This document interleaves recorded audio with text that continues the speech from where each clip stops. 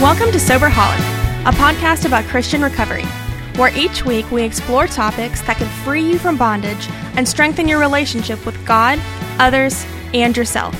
Now, your show hosts, Roger and Jason.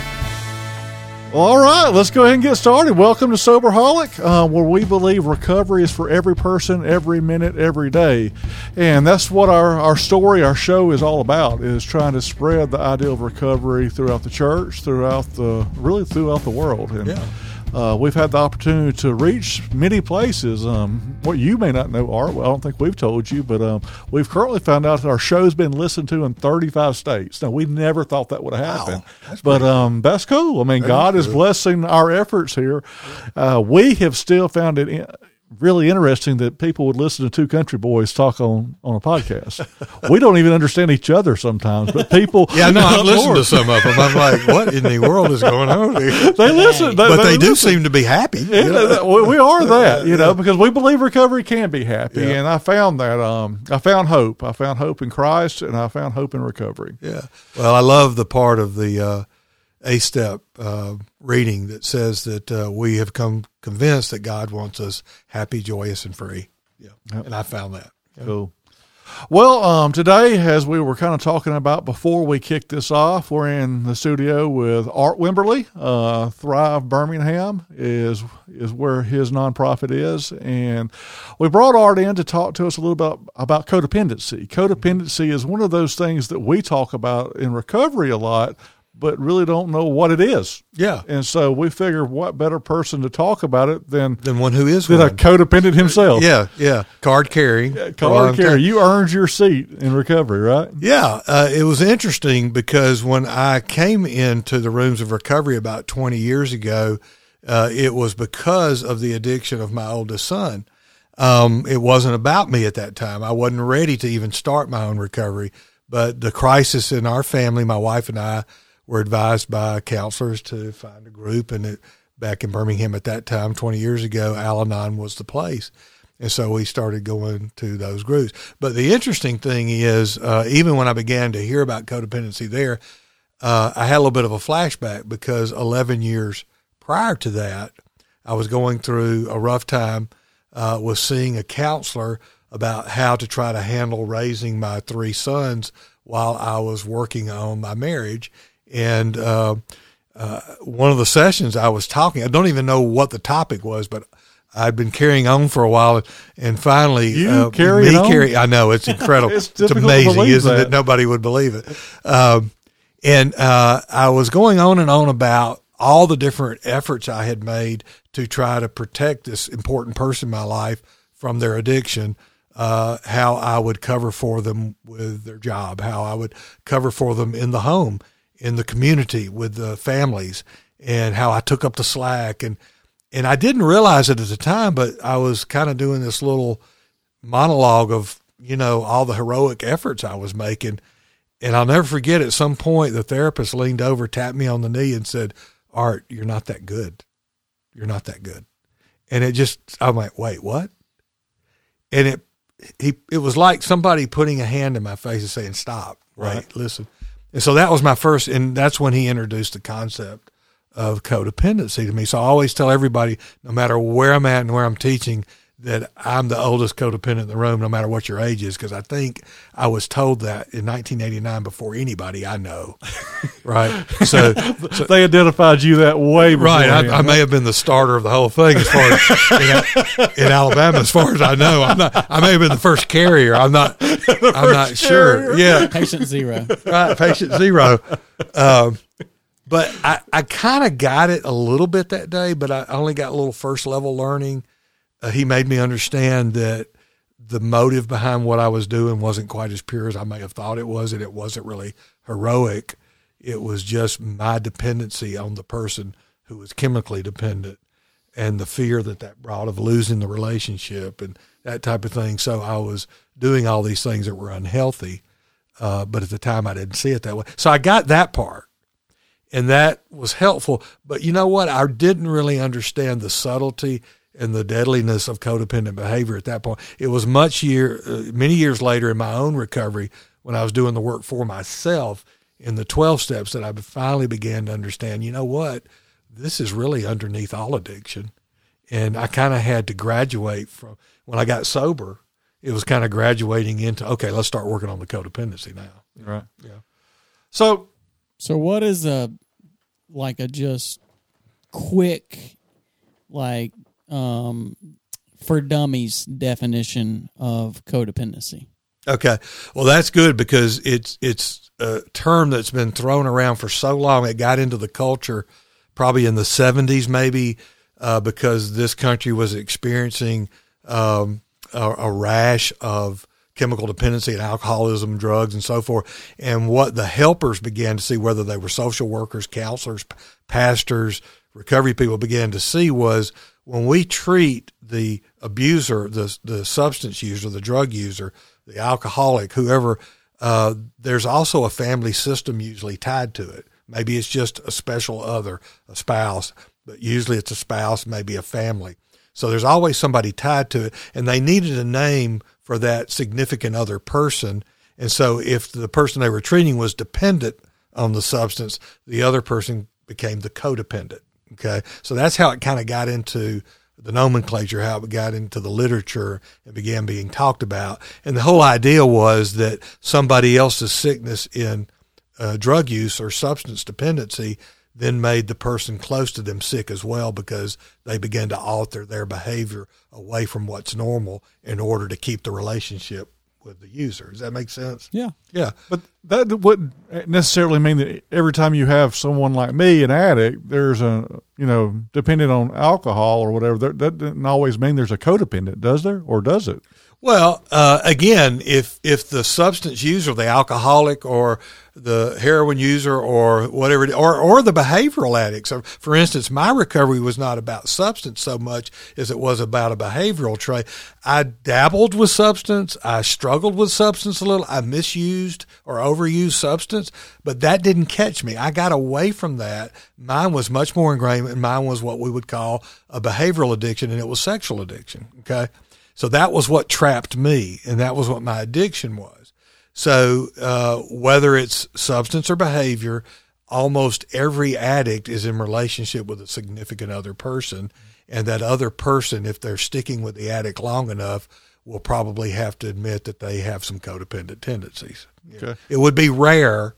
It would be rare for a human being not to struggle with some level of it, but it usually doesn't get exposed until there is a significant time with another person in close relationship that they want to preserve that relationship, that it comes out. Well, it's funny you say that, because a lot of times when I talk to sponsees or someone new that I start working with a recovery, whether it's sponsoring or whatever, they'll tell me, well, I'm alcoholic or addict. And then I'll say, well, who's the codependent in the family? Because there seems to always be one. Yeah.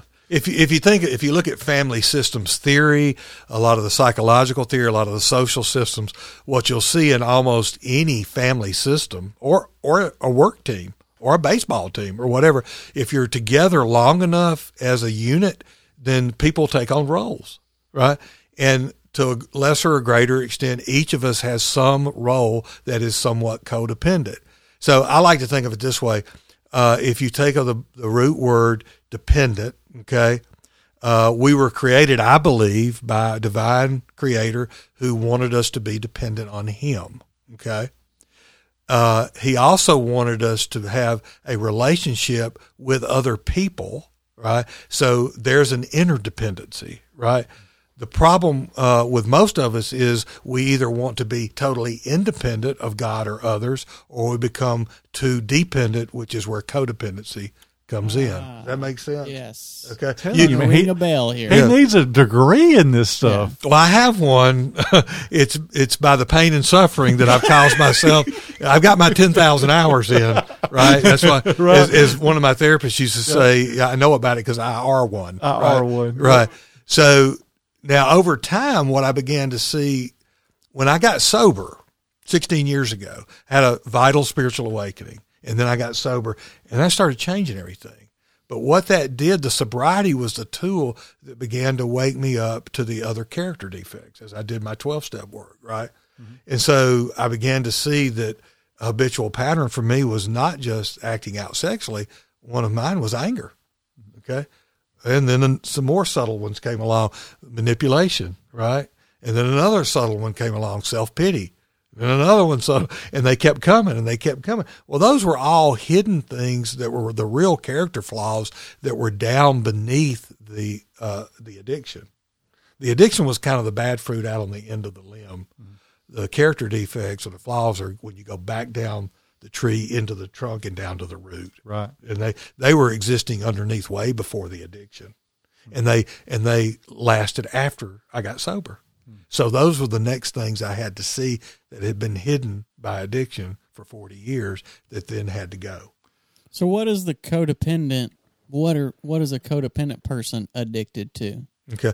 Well, they're usually addicted in some way to the relationship with the person who is the addict. So they find their identity wrapped up in enabling / helping somebody else. So think of it this way: if that relationship has become unknowing to you as a codependent, the relationship has kind of become life in a way. It's life-giving in a way. Now, don't get me wrong. God intended for deep relationships, marriages, friendships, that type of thing, to be life-giving. But when they take on a role and they become too much of life, then they begin to define our identity, then we can pretty much trust we have been acting in codependent ways, right? You use one of the terms, enabling, right? Okay, I'm over-helping, right? I'm helping when I shouldn't, right? Mm-hmm. Or I'm using manipulation to keep you in the relationship because it means way too much to me. Maybe I'm doing things for you that I never should do anyway. Is that always motivated by fear, or maybe most of the time motivated by fear, or like the fear of losing the relationship, or I think generally fear is usually at the core. Now, here's kind of where it gets tricky, because most of us, before we get awake and aware to our tendencies of codependency, we would couch them as love. Okay, we just love too much. I knew it. I knew that was my problem. I just love too much. No, that's not it. Or we might couch it as I'm just kind of heroic, right? I just go the extra mile. Or we might couch it as I'm just too stubborn to give up on that person, right? And there may be a level of truth to all of those, but I think if you look underneath that, then we begin to see the mixed motive, and usually at the bottom of that, there's probably a fear. Right. Well, that's what I see most of the people that I've seen deal with codependency, and I'm sure I probably have tendencies, and you'll hear me say that what they deal with, because I always seem to say that I'm not a codependent person. Yeah, but I may be in ways I don't know. I'm not aware to it if I am. But what my point is this: is that the people that I see that will identify with codependency, or maybe not even identify with it yet, that have an addicted loved one or someone struggling, and they're the other half of this, is that it's kind of, the story kind of goes like this. I'm a Christian and I'm supposed to love them and I'm supposed to do this for them. Jesus came to serve and I'm going to serve. It's not about me. It's about, what I can do to show them how much I love them. But it gets to a point where it's really sick. It's not a very healthy relationship at all. Yeah, that's true. I'll tell you a quick story if I can. Sure. About, I guess my wife and I were very blessed that we both were drawn into recovery at the same time. First, because of the addiction of our oldest son, okay? But then both of our lives, the stress and the strain of that began to show us we needed to do our own work. Mine for my addictive behavior, and she not so much. She was not the addict in the family, but she would have said she fit really the codependent, right? She's a hard worker. She typically tries to always do what's right. She wants everybody else to kind of do what's right. She tries to keep people in line that way. And those are great things to build a family around and to keep structure in and do it. But what she found herself doing over time was doing too much of the work of other people, right?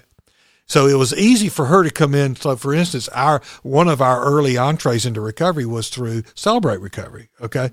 And so in Celebrate Recovery, you will hear, because it is a ministry that attempts to minister to the brokenness of all the broken human condition, not just substance abuse, right? Not just drug use, right. Not even just sexual addiction, or gambling addiction or whatever, but also to this thing called codependency, right? So it was real common at a Celebrate Recovery meeting to hear someone stand up and say, hey, my name is Art or Joe or John or Susan or whatever, and I struggle with codependency. Right. Right. And so that's a little different because they're saying where I may have had problems with substance abuse in the past, that's not my problem. Or maybe I never did. But what I've recognized is the deepest thing I need to work on in my recovery is my codependent tendencies. Part of the problem with that is, just like what we talked about earlier, the term is so pervasive now and ubiquitous in the culture, it's gotten real vague as to what it really means, right? Mm-hmm. So over time, what we began to do is to study it more deeply, and we came up with a definition that says really codependent behavior really is this. It's how much sin will I tolerate, mine and another person's, in order to keep control of a relationship, in order to get the outcomes I want in a relationship. That is so good. That's good. Yeah. But it's hard hitting. It's hard hitting it's how much sin will I tolerate, mine and the other person's, in order to keep control of a relationship, right? So that I don't lose it or I get the outcomes I want in a relationship. But it's real subtle because it's hard to confront someone who is not dealing with a major substance abuse or behavioral abuse and says, I struggle with codependency, and then start calling that sin. Because according to that definition, it's selfish. It's selfishness actually at the root of it. Yeah, that's right. Which is counterintuitive to all the outward signs where they're trying to help. Right. They're enabling. They look like on the outside that they're helping. Yeah. But at the root of it is selfishness, so they can control. Right. Now, don't get me wrong. It doesn't mean that the codependent person or a person that's acting codependently, it doesn't mean that they don't love the other person. Right. It doesn't mean that they're not trying to do some good things. The problem is most of us, without knowing it, have developed bad habits when it comes to what is healthy helping versus unhealthy helping. So could we say that there's sometimes a motive why we help? I mean, would that be kind of part of maybe what you're trying to say there? Yeah, sure. Because I guess there's a motive with any time we help. That's right. Though. That's right. And sometimes we're just not quite aware of the purity of our motive. Right. We do love them. We do want to see the best. But oftentimes, I think your word a minute ago, fear, is one of the underlying motives that we don't always quite see that will drive us to adapt a pattern of unhealthy behavior. Okay. Well, back to you said you got involved in recovery for your son. Yeah. I think you talked to me a little bit before this, and you said you went to Al-Anon. Mm-hmm. But did you find yourself the first time you ever went to a 12-step meeting? Did you go with him and sit down beside him because you were there to support him? Well, here's what happened. Okay, so I'm at the point that I'm seeking help. The counselor saying you need to be in a support group. I'm like, okay, what does that mean? Well, in Birmingham 20 years ago, that was pretty much, if you're not the addict, you go to an Al-Anon group. Right? Now we've got a few different things that are supplemental to that, but back then that's what it was. You as the codependent would go to the Al-Anon group. I do remember one time though, in one of the periods where my son was in rehab and came to visit, that he was advised to go to his AA meetings on the weekend while he was visiting. And I do remember us as a family him looking for the meeting, and we were trying not to tell him where the meeting was. And but we did need to give him a ride because he didn't have a car. We did that. And then we got there, and I said, hey, do you want me to go in your meeting with you? Right. And he said, yeah, Dad, I want you to come into my meeting with me. Yeah. So you could see even now, what was that? Was there a love motive in it? Well, yeah. But there was also this idea that, okay, he can't do it himself. Right. I got to go in there with him. Well, that's the reason I asked that question, because I see that happen a lot of times. Loved ones will come in with their family member who's struggling with something, who knows they're struggling with something, or maybe have been told they struggle with something, oftentimes by the court. Yes. And so they're like, well, can I hold your hand to walk you in there to make sure you're going to be okay? And there's nothing wrong, I guess, with that, because, you're trying to help someone, but is it a healthy boundary you've set there? Because from what I see a lot of times is, I'm just here to help little Johnny, or, little Johnny's normally 35, 40 years old, and it could do it. Like you said, are we equipping our loved ones with ability to handle their recovery. I don't know. It gets real cloudy. It does. It takes a lot of work. It really does. It's not all black and white. One size doesn't always fit all. We've all got different personalities, different families of origin, different ways of learning things. By the time we get into those situations, nobody has been trained. There's no book on that of life until you get there. And then you got to really, there's a large learning. I'll tell you this little story that to me is humorous, funny, but it gets to the heart of it is in terms of this idea of how vague this concept is. Because you'll hear a lot of people say, I struggle with codependency, but as soon as you start talking to them, they really don't know what they mean. And the truth is they think it's a virus that came into them from the outside. They got spread by you. That's right. I may have been.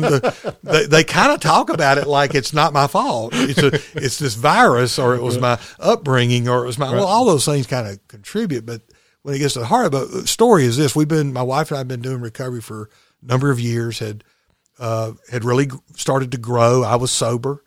She was learning what it meant about codependency and the subtleties of that, and we were helping start recovery ministries and all that good stuff. And so our youngest son had grown up a number of years watching us try to cope with our older son's addictions.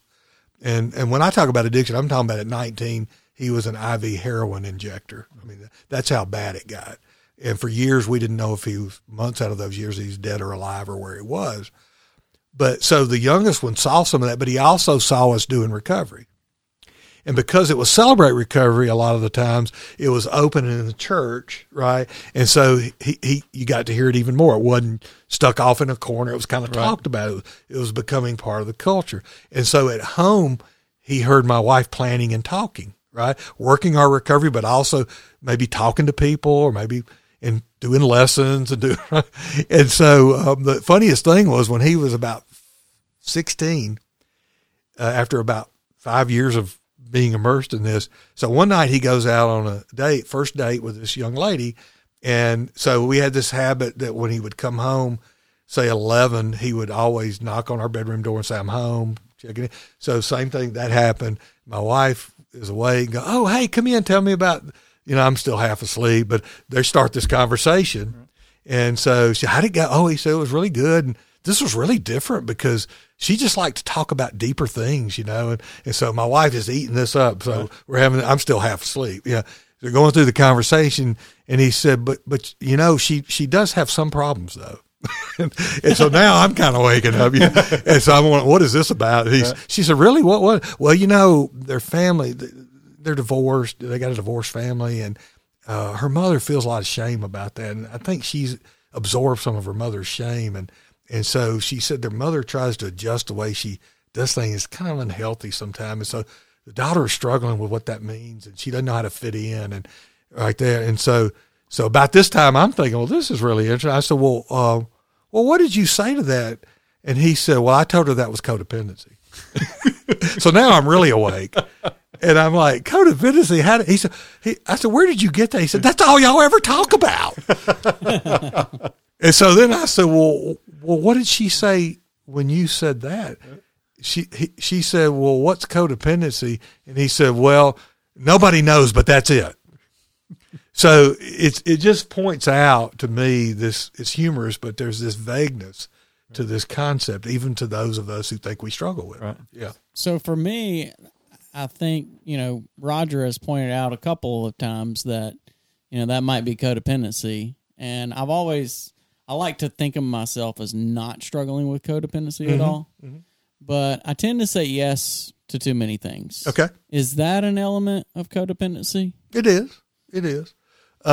Again, we were kidding a little while ago, right? With your saying yes and nodding no. Yes. Right? And that's a funny illustration of when Jesus taught in the Sermon on the Mount about let your yes be a yes and your no be a no. And you had this idea that you could say, well, sure. And then you could kind of go either way if you wanted to, right? Or there's a little bit of sarcasm in there, or there's whatever.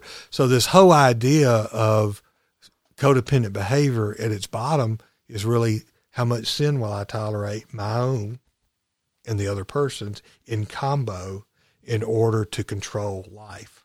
Because I get a lot of value from how much I can get done.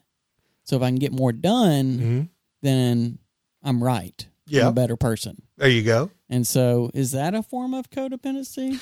Well, not really. It can be if it's in relationship with other people, in which by doing that, you, as Roger said earlier, am I unknowingly setting them up for failure because they don't have to grow themselves, right? Or because you get your identity out of that. That's where you got to be careful. I think God loves efficiency, right? I like to be efficient, but efficiency can also be a trap too. Right. Yeah. And one way I've always heard of one of the best ways to deal with codependency is setting boundaries. Talk to us a little about how that can be helpful, not just for somebody who's codependent with an addict family member, but just anybody who might feel like they have codependency tendencies. Right, because as we said earlier, it doesn't take an addicted person in a family system to create codependent behavior. It's going to be there anyway. It's just a struggle to become aware of it and then work to change it. So, yeah, setting boundaries would look something like this. I'm going to change the way, I'll always love you, but I'm going to change the way I help you, because the way I've been doing it's been unhealthy for you and for me. So while you may not want to change, I've got to change. Does that make sense? Oh, yeah. And so the specifics vary from situation to situation, to the age of the person that you're. Are we dealing with an adolescent, 15-year-old? Or are we dealing with a 25-year-old, right? Are we dealing with someone that can do the things that we've been doing for them, or that just absolutely can't due to some a handicap or mental illness or whatever? So one size doesn't fit all, but the wisdom of what we're talking about is me looking at myself, doing the inner work that Roger was talking about to look at motive and seeing what the real motive is. And is there some impurity in there? Am I doing this for selfish gain? Am I doing it out of fear? Am I doing it to control? Is the fact that I'll have to suffer some pain if I let this person fall, is that my motivation? Okay. Those are all clues to us that we've probably got to reassess some of the ways that we're behaving. And the boundary, one of the things to me that's confusing about boundaries is sometimes the way they're taught or the way we catch them is this idea that if I set this boundary, they'll have to change. Right. When I set a boundary, it means I got to change. Right. I've decided I'm not coming across that boundary the way I used to, and I'm going to ask you not to come across either. Yeah, for like my mom was the codependent in our family. Yeah. My dad was the one like, let's just write him off. I mean, we're done. He's never going to make it. He's going to be on the news. He's going to be dead. My mother, not that my dad just stopped loving me, but my mother's like, let's help him. I mean, she would be the one that would bail me out of jail before I got there. Like I'd make the phone call. She's already posted bond for me before they booked me in. Yeah. But then she changed and she made a boundary to where she wasn't going to bail me out anymore.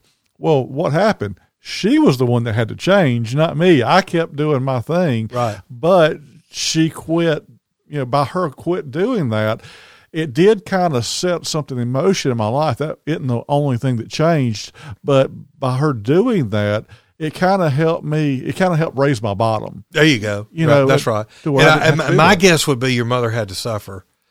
She had to decide she would accept some pain to stop doing some of the things she were doing that she probably before then thought, this is what a mother has to do. This is what a Christian has to do. This is loving it. And so to change and set the boundary and then step across it, I imagine that was pretty painful and probably fear-inducing. Yeah. Well, now, I mean, she's probably resentful for it, knowing how much harm I did to her. I mean, she don't act that way to me, but I look at that now as a parent myself and go, how do you just stop? Because for me, it's almost like you have to come, you rationalize things in your head, and it's like, how do you stop loving your kid? Well, she didn't stop loving me until she quit paying my bail.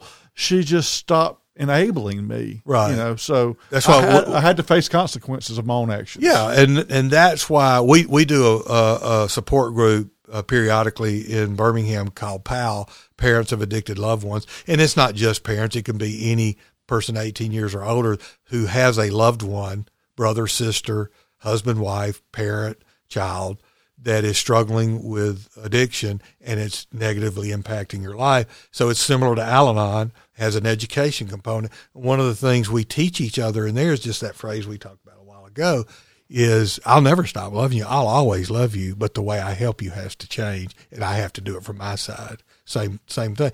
But by doing that, it means as a parent or a spouse or any of the loved ones that I have just decided that I'm going to have to go through some pain that I was trying to avoid.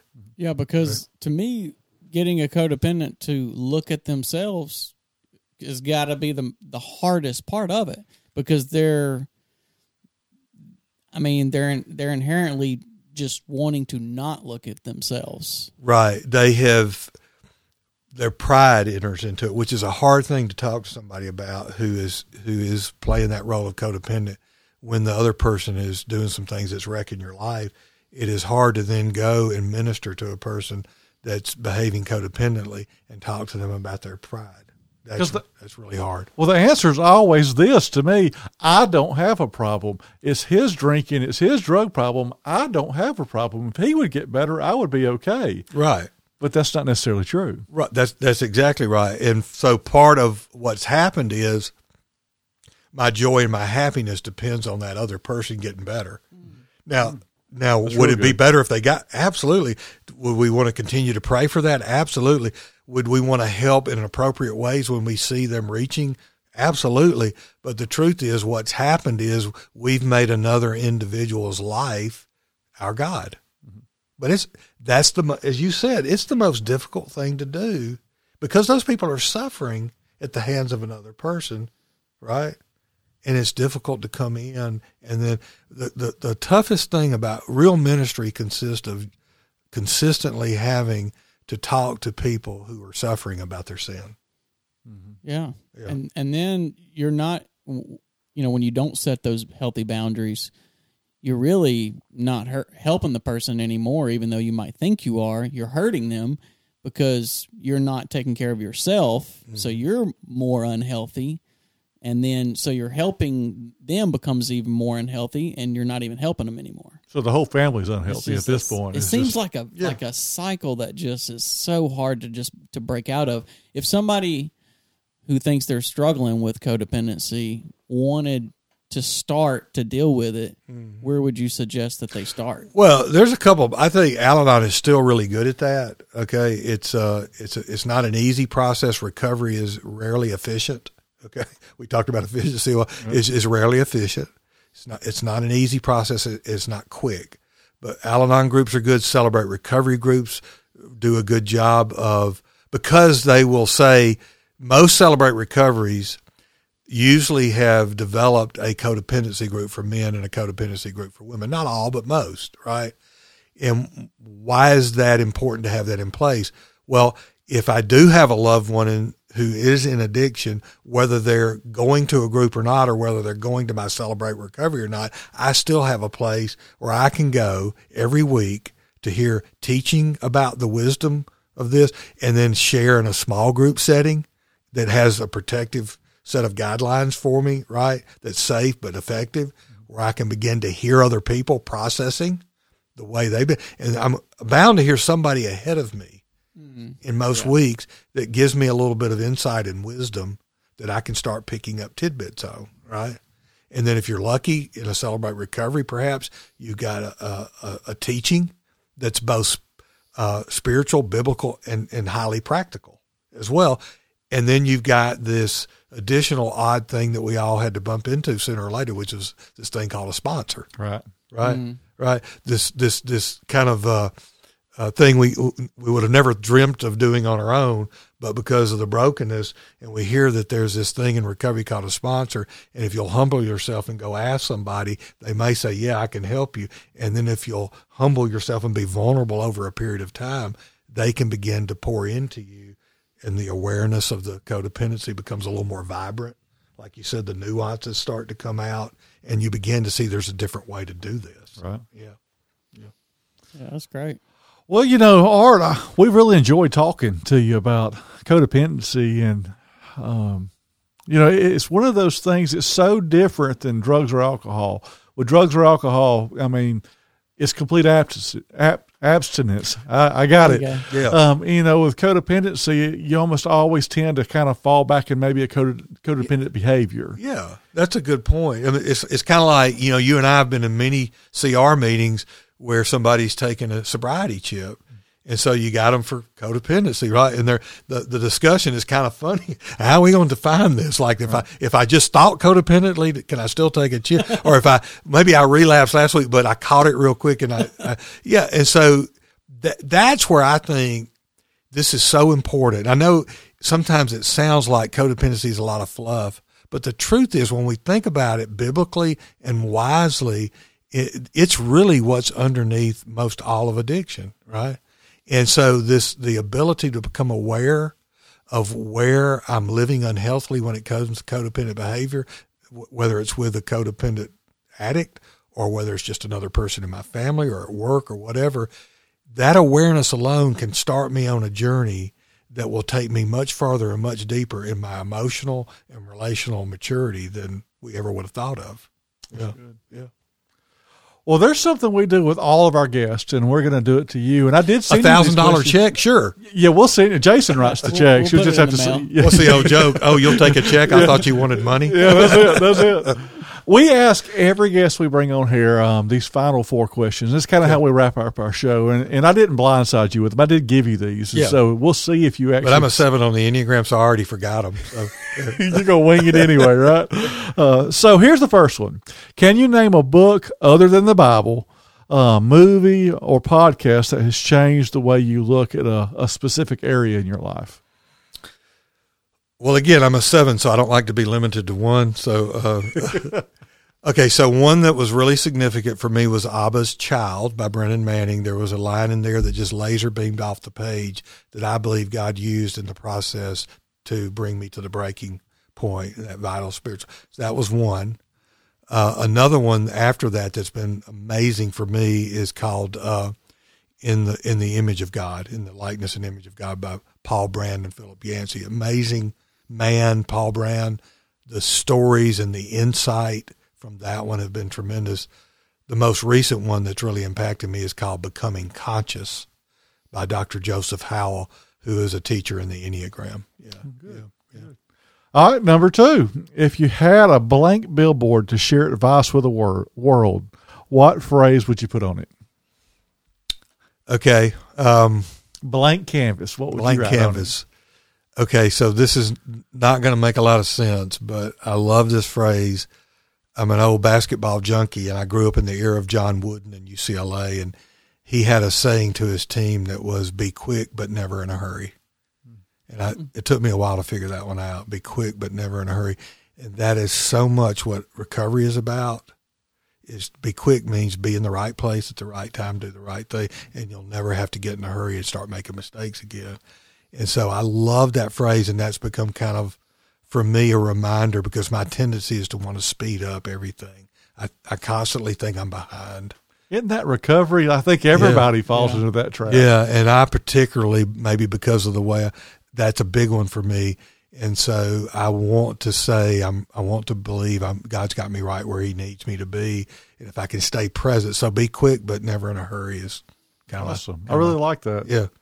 All right, number 3, when talking about the 12 steps, what is your favorite step?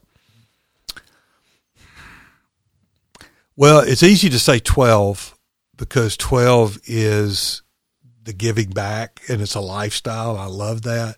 But I think when I was going through them, when they first began to really infect me and get inside of me, it was really what I would call the 6 and 7 turn. And especially in Celebrate Recovery, because in Celebrate Recovery with the principles, and when it had that, the way they phrased that, the 6 and 7, was that I voluntarily submitted to every change that God wants to make in my life.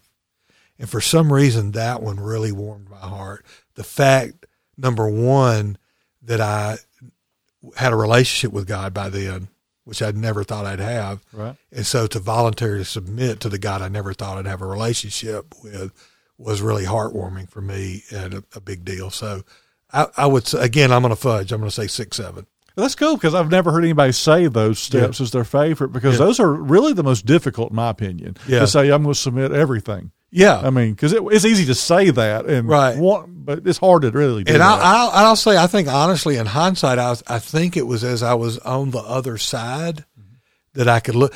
There was something about that phrase, voluntarily submit to every change God wants to make you. Because for most of my life into my 40s, I believed in the existence of God, but I didn't believe that he would have me in a relationship. So to come to the place where I could say I can voluntarily submit to all the change means I've got the relationship. Right. Yeah. Cool deal. Yeah. All right. Well, here's our last one. How can people reach you? Oh, okay. Email, it's art, A-R-T, at, I'll say it and then I'll spell it, thrivebeham.com, THRIVEBHAM.com. That's an email. You can go to the website, www.thrivebeham.com. That tells you a little bit about me. And there's a phone number on there if you want to call that. That's the way you can get me to chat or make an appointment or learn more about what we do. Yeah. Awesome, man. Yeah. Well, man, thank you so much for your time to come in here and share with us. It's always a pleasure to get to talk to you. I told you that earlier. Those words you used were so sweet, so powerful. I got to tell folks he's an encourager, and my wife is rolling on the ground right now laughing. Well, the wives are the last to know, but to take the time to send those words to me, that was really powerful for me. And I think that's one of the things recovery has taught me, to become an affirmer and encourager of other people. That's what my recovery coaching is about. My work in the Enneagram is about, is seeing what God's created in a person and calling it out when it's coming true. So I really appreciate you saying that. Yeah, what I had told him, Jason, I told him that he just had a warm spirit. I enjoyed talking to him and listening to him because he just had a really warm spirit. It's easy to get to know you and to talk to you and to befriend you. Well, and I can say that to the extent that that's true, it really has been the grace of God, and through the venues of doing the 12-step work and Enneagram and so forth. But it's all the grace of God. But he's becoming, I think what he's doing late in my life, I'm beginning to see the seeds of what he created me beginning to blossom. And so it's a real blessing to me when anybody calls that out and says that. Yeah. So I appreciate you doing that. Amen. Yeah. All right. Well, this brings us to the end of our first live show. So we're going to keep this posted on Facebook, and then we're also going to rip the audio off of this and put it onto our regular podcast where you can get it on iTunes, anywhere else if anybody would like to listen to it. Yep. And Jason is our producer that puts all that together. I have no clue how you do that. And so if we ever lose Jason here, the podcast is over with. I am too stupid to do it, Art. Well, let me say thank you to you guys. I listen to your podcast. I love the fact that y'all do it. It's a service for people, and you are blessing people. Yeah. Cool. Yeah. Well, thank you, man. Well, it brings another one into the books, I guess. So I'm Roger. I'm Jason. We're signing out of here. Thanks for listening to Soberholic with Roger and Jason. If you like the show and want to know more, check out SoberholicPodcast.com. Please remember to leave us a review on iTunes or wherever you listen to podcasts. See you next week, Soberholics.